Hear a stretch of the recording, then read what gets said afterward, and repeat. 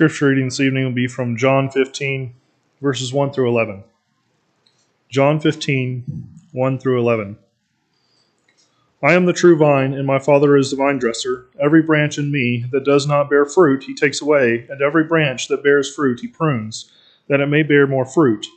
You are already clean because of the word which I have spoken to you.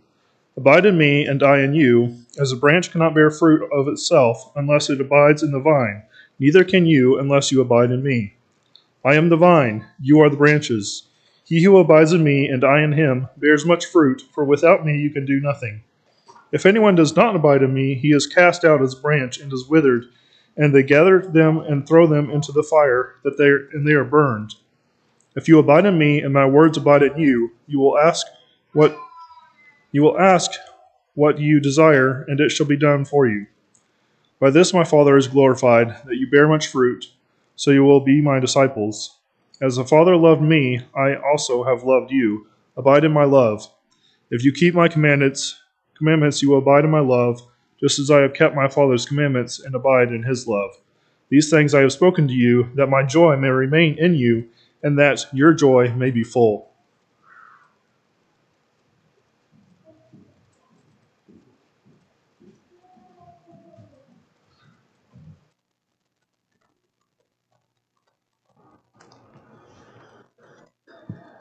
Appreciate scripture reading this afternoon from the Gospel of John. I think we have heard those words several times now already today because we sang those words, most of those words, just a little bit ago. Appreciate Kyle and leading that song at the beginning of our service. In the Gospel of John, the 15th chapter is where we are going to be studying tonight. And so if you will be turning there, we'll be looking at that text in just a few moments. We are certainly glad that you are with us this afternoon. We're thankful for another opportunity to assemble with brothers and sisters of like precious faith to see each other and encourage each other and to study from the Word of God. In the Gospel of John, in this section of the Gospel of John in particular, from chapter 13 through chapter 17, Jesus is spending time with his disciples. It is the night that he is to be betrayed by Judas. And he is going to then go to the cross. And so he is preparing his disciples for his imminent death and departure. But he time and time again repeats this idea that he is not going to leave them alone. He's not going to leave them by themselves. A couple of times in John chapter 14, just the chapter before in verses 16 and 26, he reiterates that idea that he is going to send the Helper, the Holy Spirit. The Spirit of truth is going to come. He is going to bring comfort. He's going to bring help. He's going to be an aid to you, to the apostles, to bring to remembrance Jesus' words. And Jesus spoke about himself with his disciples. After they begin the journey to the Garden of Gethsemane at the end of chapter 14, they come through what I imagine is that garden, and he begins speaking about vines and branches. Jesus never missed an occasion to draw spiritual lessons from the day-to-day surroundings that he would see. And so in chapter 15 and verse 1, he says, I am the true vine, and my Father is the vine dresser. And so he speaks about his role, the Father's role, and the role of the disciples. This is something that I believe has some bearing in a very specific application to the apostles, but also beyond just the apostles, to every disciple. Jesus would say, every branch in me that does not bear fruit, he takes away. And every branch that bears fruit, he prunes it, so that it may bear more fruit. And so Jesus obviously has in mind every branch that would become a partaker with him and in him. And you can see that Jesus is not just giving a horticultural lesson. He is giving a lesson about being a disciple of his. In verse 6, Jesus says, if anyone does not abide in me, he is thrown away as a branch, and comparing this to a branch. And so he is saying that anyone who is a disciple, a follower of Christ, is like this branch that must be connected to the vine to have life. Again, in verse 8, he says, "My Father is glorified by this, that you bear much fruit, and so prove to be my disciples." And so what Jesus is really doing here in this chapter, in these opening verses of chapter 15, is giving a lesson on discipleship, what it means to be a disciple. And the Father is the vine dresser. He is the divine vine dresser. He cultivates, He prunes, He takes care of the vine and the branches. And if there are bad branches that quit bearing fruit, He cuts it away from the vine and throws it into the fire. Jesus is very clear about that. That a vine or a branch that quits bearing fruit, He's going to prune it. He's going to cut it off the vine and cast it into the fire. And in Jesus' teachings from John 15, the doctrine of once saved, always saved is destroyed. Jesus affirms that not only can you be connected to the vine and then later pruned, you can be a disciple of Jesus who quits serving God and then be cast into eternal fire. So how do we avoid that fate? I think that's some of the questions that we need to ask from this text. How can we avoid that kind of fate? How can we be a disciple that bears fruit for God and for the Lord? And so that's what I want us to examine this afternoon as we study from John chapter 15. But what I think is important for us also is to just acknowledge Jesus and His role as the master teacher. As He is traveling with His disciples on the way to the Garden of Gethsemane, He is with them and He is taking time to teach them, to provide comfort for them, but to also give them insight into what it is to be a true disciple. Jesus opens with this affirmation that He is the true vine. And what Jesus is doing, He is drawing upon an Old Testament text that would have been very familiar with the Jews and hopefully the apostles themselves. These were passages of Scripture that His audiences would have been familiar with. In the book of Isaiah, in Isaiah chapter 5, in the first 7 verses there, Isaiah opens with this scathing rebuke of Israel and how they are like this vineyard who has quit bearing fruit and who has become useless to God. And because of that, the vineyard is going to be destroyed. Or in the book of Psalms, in Psalm 80, the 80th Psalm, the author there, he writes in verses 8 through 13, comparing Israel to a vineyard. He says, "You removed the vine from Egypt. You drove out the nations and planted it. You cleared the ground before it, and it took deep root and filled the land." And you can continue reading there in Psalm 80 about this comparison, how Israel was brought out of Egypt and was like this vine, this vineyard that God was going to cultivate and bring as His vineyard. Jesus is drawing upon the same imagery that is found in the Old Testament, only He is applying it to Himself. He is the true Israel. He is the true one that we are to believe in. Jesus says, "I am the true vine. My Father is the vine dresser." And so He is drawing upon these passages of Scripture that would have been familiar to them, what they already knew. And then we see Jesus also using another very effective tool, a figure of speech. This is something that Jesus uses it's very common in Jesus' teachings, but it is very clear in the Gospel of John. In John chapter 10 and in verse 6, the apostle writes here in John chapter 10 and verse 6, this figure of speech Jesus spoke to them. Jesus spoke in figurative language, figures of speech, and using what we would call a metaphor. And this is just a few of them that are in the Gospel of John. There are several in the Gospel of John. I am the true vine. That is the one that we're looking at tonight. Or in John chapter 14, I am the way, the truth, and the life. Or John chapter 10, I am the good shepherd. And then just a couple of verses earlier, he says, I am the door. Jesus certainly mixed his metaphors a little bit. And so you can do that from time to time. Jesus says in John chapter 6, I am the bread of life.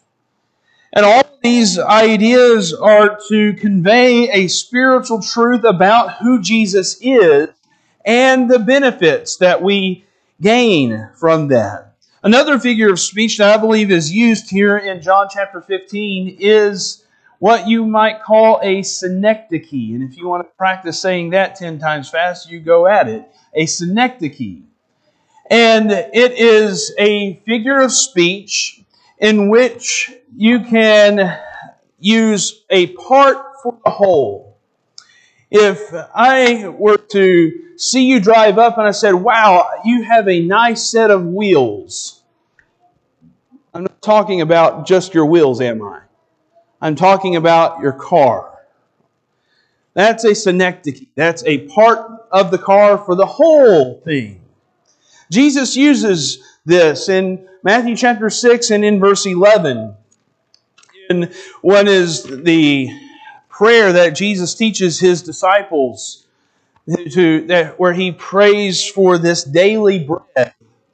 Well, he's not talking only about your bread, but that any food that you are eating on a daily basis, bread is just representative of the whole of your food.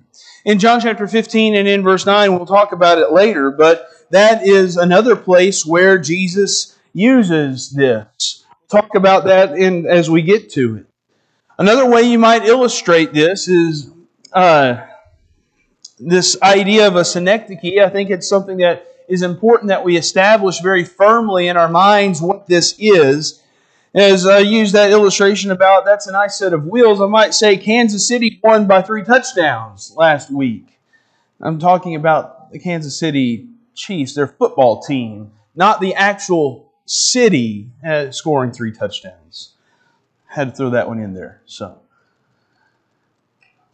Jesus is a master teacher because he uses figures of speech, things that help reiterate spiritual truths that might be very difficult to comprehend, but very important that we grasp these understandings. And so, Jesus, he uses metaphors effectively, he uses synecdoche, he uses these things to help drive home particular points of emphasis that he wants us to understand. And so this afternoon, I want us to just appreciate what Jesus is doing as he says some of these things. And he first tells disciples that if you are going to be a faithful disciple, then you must be cleansed by his word. He says in John chapter 15 and in verse 3, as he is speaking to his disciples, you are already clean because of the word which I have spoken to you. That disciples are cleansed by Jesus' words. Earlier in the Gospel of John, in John chapter 8, Jesus talked about the importance of his words and the benefit of his word. In John chapter 8 and in verse 31, it says there, so Jesus was saying to those Jews who had believed him, if you continue in my word, then you are truly disciples of mine, and you will know the truth, and the truth will make you free. That there is true freedom found in Jesus' words. And they begin to say, we are Abraham's descendants and have never yet been enslaved to anyone. How is that you say you will be free? Jesus, he gives freedom from sin. He gives us true freedom. And it's found in being committed to his words. The idea that Jesus is trying to convey whenever he says, you are already clean. That might seem a bit odd here in a teaching about vines and branches. Why would he use the word clean? Well, it's kind of like the word clear. The word is very common in the Greek in that if you have a tract of land that has a lot of overgrown brush, you would clear out the land with a brush hog or some other kind of equipment. You would clear it. You would cleanse the land. The apostles had been cleansed by Jesus' words, and all disciples have to be cleansed by Jesus' words. Jesus had demonstrated the importance of the apostles being cleansed whenever He washed their feet in John the 13th chapter. Just earlier that night before He was to be betrayed, He spent time with His disciples and washed their feet. You'll remember in John chapter 13 and in verse 5, as He is beginning to wash their feet, you remember Peter, and he says, "Lord, do you wash my feet?" Like, Jesus, this is beneath you. Don't do this. Peter thinks he's being really humble right here, doesn't he? Like Jesus, you don't need to be doing this. You need to let me do this.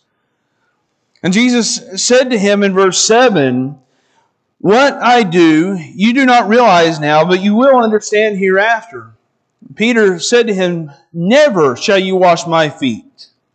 Jesus answered him, "If I do not wash you, you have no part with me." And then you get a whole different attitude from Peter, don't you? He's like, "Hey, don't just wash my feet. Give me a whole bath here." Because Jesus is trying to get us to see, and the apostles and Peter and all disciples, that if we are going to be connected to Jesus, it begins with being cleansed through His teachings and through His words. His words are what produce faith. In Romans chapter 10 and verse 17, faith comes by hearing, and hearing by the Word of God, or Christ, as some translations might even say. Peter, as he writes in his own epistles, in 1 Peter chapter 1, Peter, he talks about the Word of life, the Word of God. In 1 Peter chapter 1 and in verse 23, he says, "For you have been born again, not of seed which is perishable, but imperishable." That is, through the living and enduring Word of God. It is the Word of God that gives life. It gives cleansing to your life. It gives freedom and the forgiveness of sins. The book of Ephesians, in Ephesians chapter 5. In Ephesians chapter 5, we see that it is the Word of God that gives power to the washing of water. In Ephesians chapter 5 and in verse 23, when Paul is writing about the relationship that Christ has with the church, and he is using that through the marriage illustration, with the marriage of a husband and a wife, and trying to get us to understand Christ's relationship with the church through that lens. He says in Ephesians chapter 5 and verse 23, "For the husband is the head of the wife, as Christ also is the head of the church, He Himself being the Savior of the body." And he goes on in verse 26, "So that He might sanctify her, having cleansed her by the washing of water with the Word." That it's the Word of God that gives power to baptism, to the washing of water. That God operates and He saves us, and it is God's Word that gives power to that.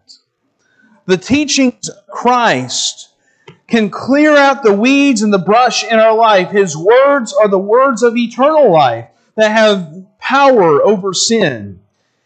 And we must allow God's Word to work and to operate in our heart and in our minds. Peter, again, drawing on that idea of allowing God's Word to work. Notice what he says in 1 Peter chapter 2.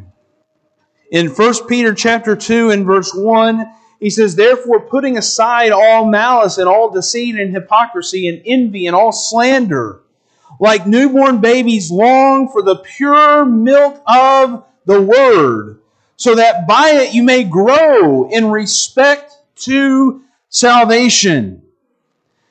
That we have to allow God's work to do some serious cultivation in our heart. We have to allow God's Word to convict us, to remove all sin, all wickedness out of our life. That is what God's Word is capable of doing, and we need to long for that so that we can give it the proper nourishment for growth in our life, and God's Word is capable of doing those things. But we cannot have that life without God's Word.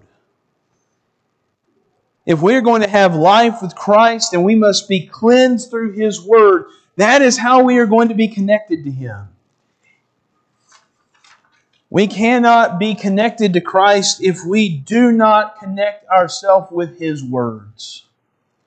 Jesus is very clear in John chapter 15 that every branch in me that does not bear fruit, He takes away, and every branch that bears fruit, He prunes it so that it may bear more fruit. You are already clean, verse 3, because of the word which I have spoken to you.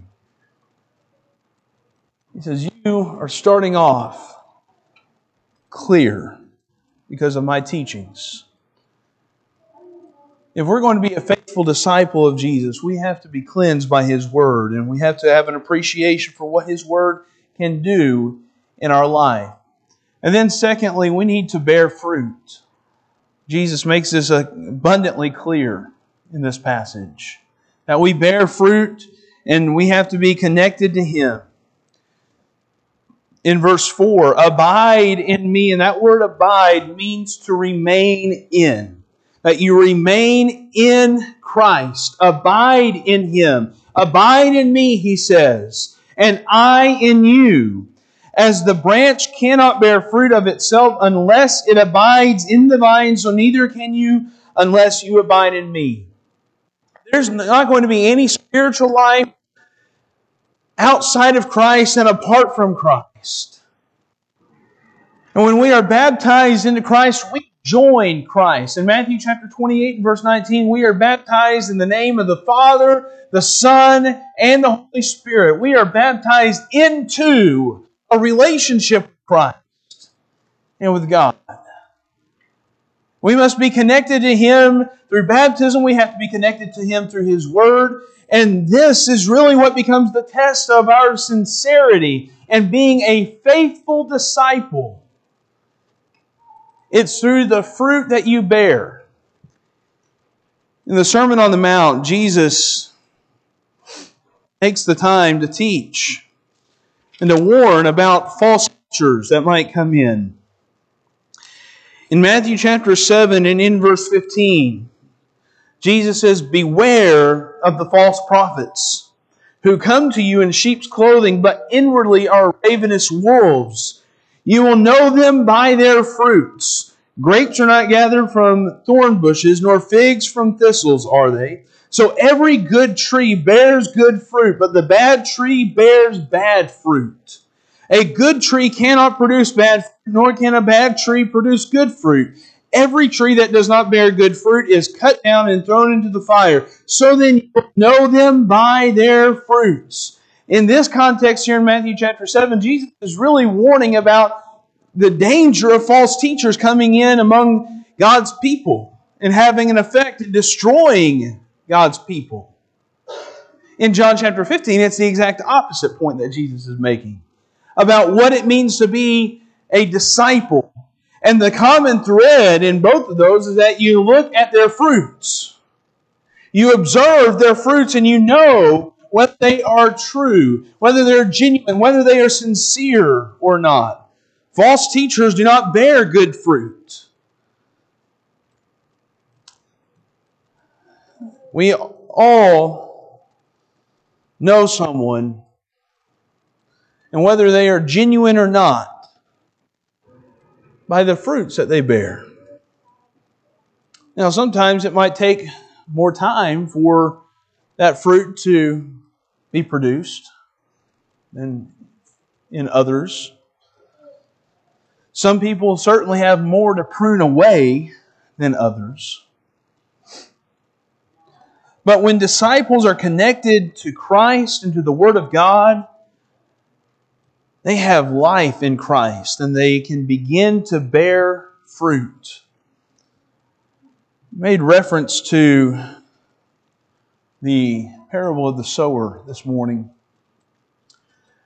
And Jesus uses that parable, the parable of the sower, to show the various kinds of soils that seed might land upon. You'll remember that there is the wayside soil, and it just is unable to grow. The rocky soil does not allow that seed to sprout and really get roots. The thorny soil has its life choked out by the cares of this world. And it's the good soil that bears fruit. Some 30-fold, some 60-fold, some 100-fold. And in the cycle of plant life and gardening life, producing fruit is how the plant reproduces. It's how life continues on. And the spiritual principle that we can see that Jesus is trying to convey to His disciples is that the life cycle of disciples and the church, it's just like the life cycle of plants. Disciples must make disciples. That if we are going to be a true disciple, then we need to be busy about the mission, about making more disciples. In Matthew chapter 28, in the Great Commission, in Matthew chapter 28, as Jesus says, "Go, therefore, and make disciples of all the nations, baptizing them in the name of the Father, and the Son, and the Holy Spirit, teaching them to observe all that I commanded you." Now, we have to be committed to that mission, to making disciples. We must bear fruit. We must go and make disciples. We must teach what Jesus says. The life cycle of the church is just like the life cycle of plants. Disciples must bear fruit. We need to be busy and working in the vineyard of the Lord. Then we must abide in Christ's love. Thirdly, if we are going to be a faithful disciple, we have to remain in Christ's love.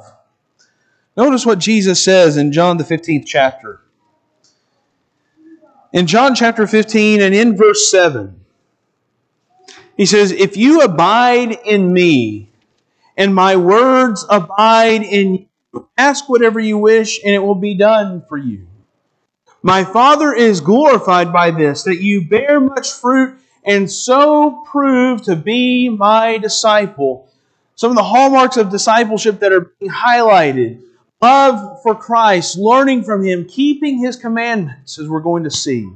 He says in verse 9, "Just as the Father has loved me, I have also loved you. Abide in my love." Keep yourself in His love. He says, "Remain in my love." In verse 10, "If you keep my commandments, you will abide in my love, just as I have kept my Father's commandments and abide in His love." When we do that, when we remain faithful, when we keep His commandments, we are Christ's disciples. We are also His friend. In verse 14, Jesus says, "You are my friends if you do what I command you." If we want to remain His disciple, we must remain committed to Him. We must remain in Him. We must remain in His love. We must abide in His love. Abide in me. That's not just a nice idea. Jesus is issuing it as a command. It is an imperative. These are commands that we have a choice. We can obey or we can disobey. We can abide in Him and abide in His love, or we can escape and run away and flee Him in His love. Remember, whenever We mentioned the idea of Jesus teaching in synecdoche. Here, Jesus is speaking about the love of God and His love for disciples to be the full measure of being a child of God, a faithful disciple. And He's saying, you stay a faithful disciple. It's a term describing our relationship, our fellowship, and our union with God and with Christ. It certainly does not mean that Christ is not friendly or unloving with people who are lost and disobedient. But it does mean that there is a special and a unique relationship that Christ has with those who are committed to doing His will, those who love Him and are keeping His commandments.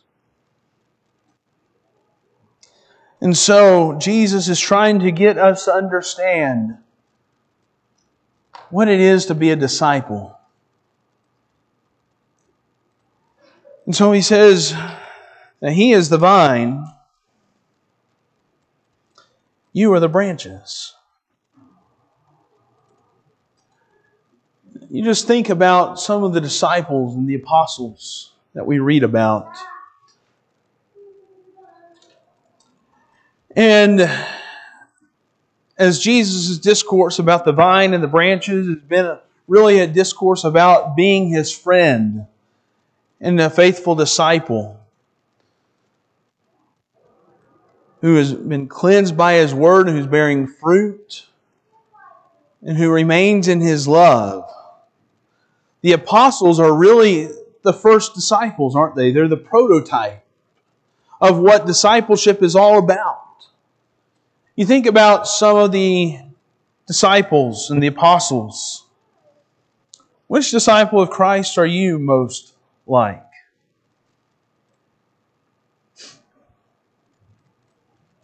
Judas. He was with the apostles even on that night. In John the 13th chapter, he was with Jesus when Jesus was washing the disciples' feet. Can you imagine? Can you imagine just witnessing that moment, knowing what you know about Judas and Jesus? And if you were able to be a fly on the wall and watch Jesus stoop, wash Judas's feet. In John chapter 13, as Jesus was taking the Passover with His apostles, He tells them in verse 21, after He had washed their feet, when Jesus had said this, He became troubled in spirit and testified and said, "Truly, truly, I say to you that one of you will betray me." Maybe you think, well, I'm not Judas. I wonder if Judas thought the same thing. I'm not going to be that one who would betray Jesus. The disciples began looking at one another, it says in verse 22, at a loss to know of which one He was speaking. There was reclining on Jesus' bosom one of His disciples whom Jesus loved. So Simon Peter gestured to Him and said to Him, "Tell us who it is of whom He is speaking." He, leaning back thus on Jesus' bosom, said to Him, "Lord, who is it?" Jesus then answered, "That is the one for whom I shall dip the morsel and give it to him." So when He had dipped the morsel, He took and gave it to Judas, the son of Simon Iscariot. After the morsel, Satan then entered in him. Then Jesus said to him, "What you do, do quickly." But the apostles remain very ignorant about what's going on here. Jesus is kind of speaking in very vague terms. They think He's talking about going and buying stuff for the meal. And so when Judas leaves, they don't think anything of it.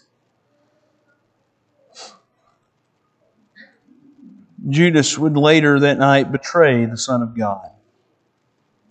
He rejected the love of Christ. He rejected God's love. Judas would be a branch that didn't bear good fruit, that did not abide in Christ. Sometimes we might be like Judas more than what we would want to admit.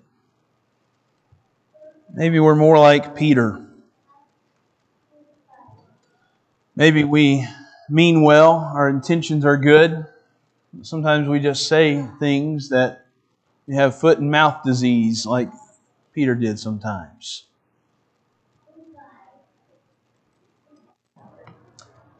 But you remember on the night that Jesus was betrayed, it wasn't just Judas who betrayed Him. Peter denied Him 3 times. Are we like that? Yet what is beautiful about the Gospel of John is at the end of the Gospel of John, in John chapter 21. In John chapter 21 and in verse 15, Jesus gives Peter an opportunity to repent and come back and be restored.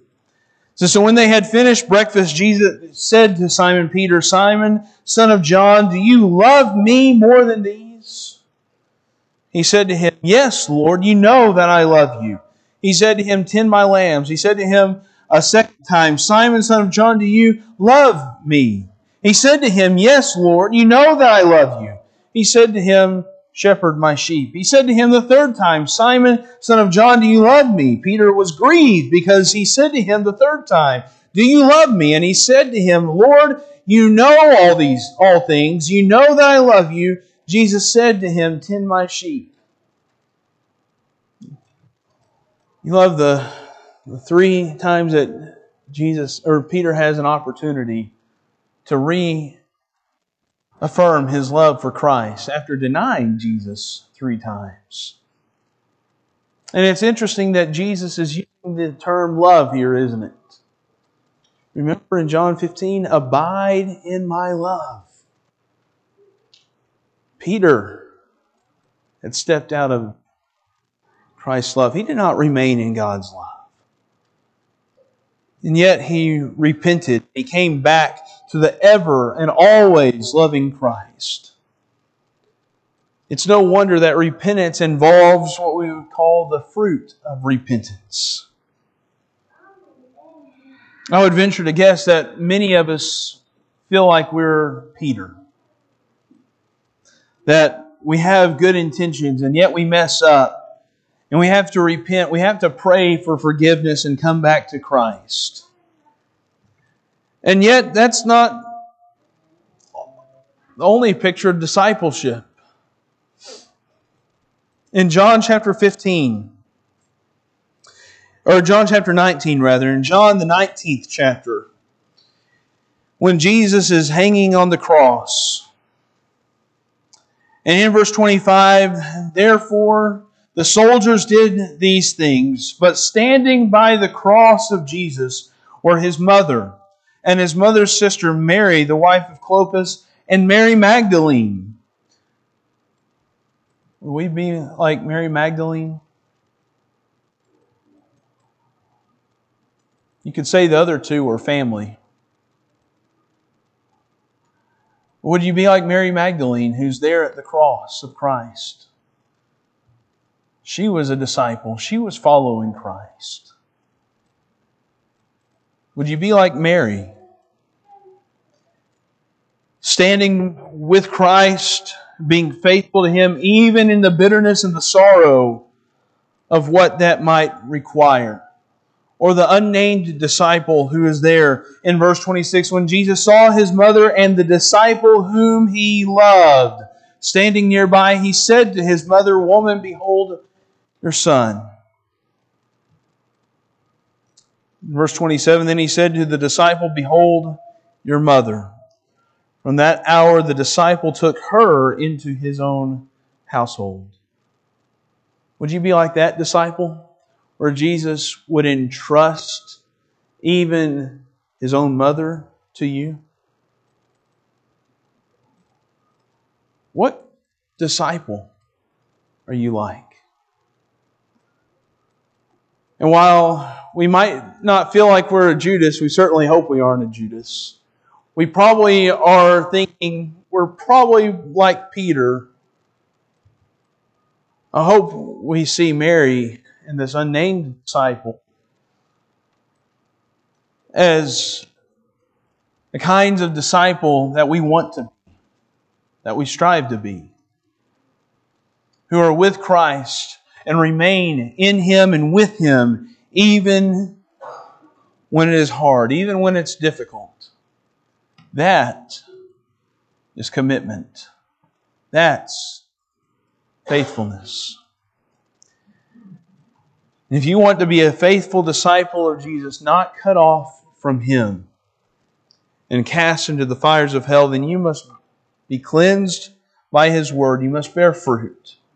And you must remain in Christ's love.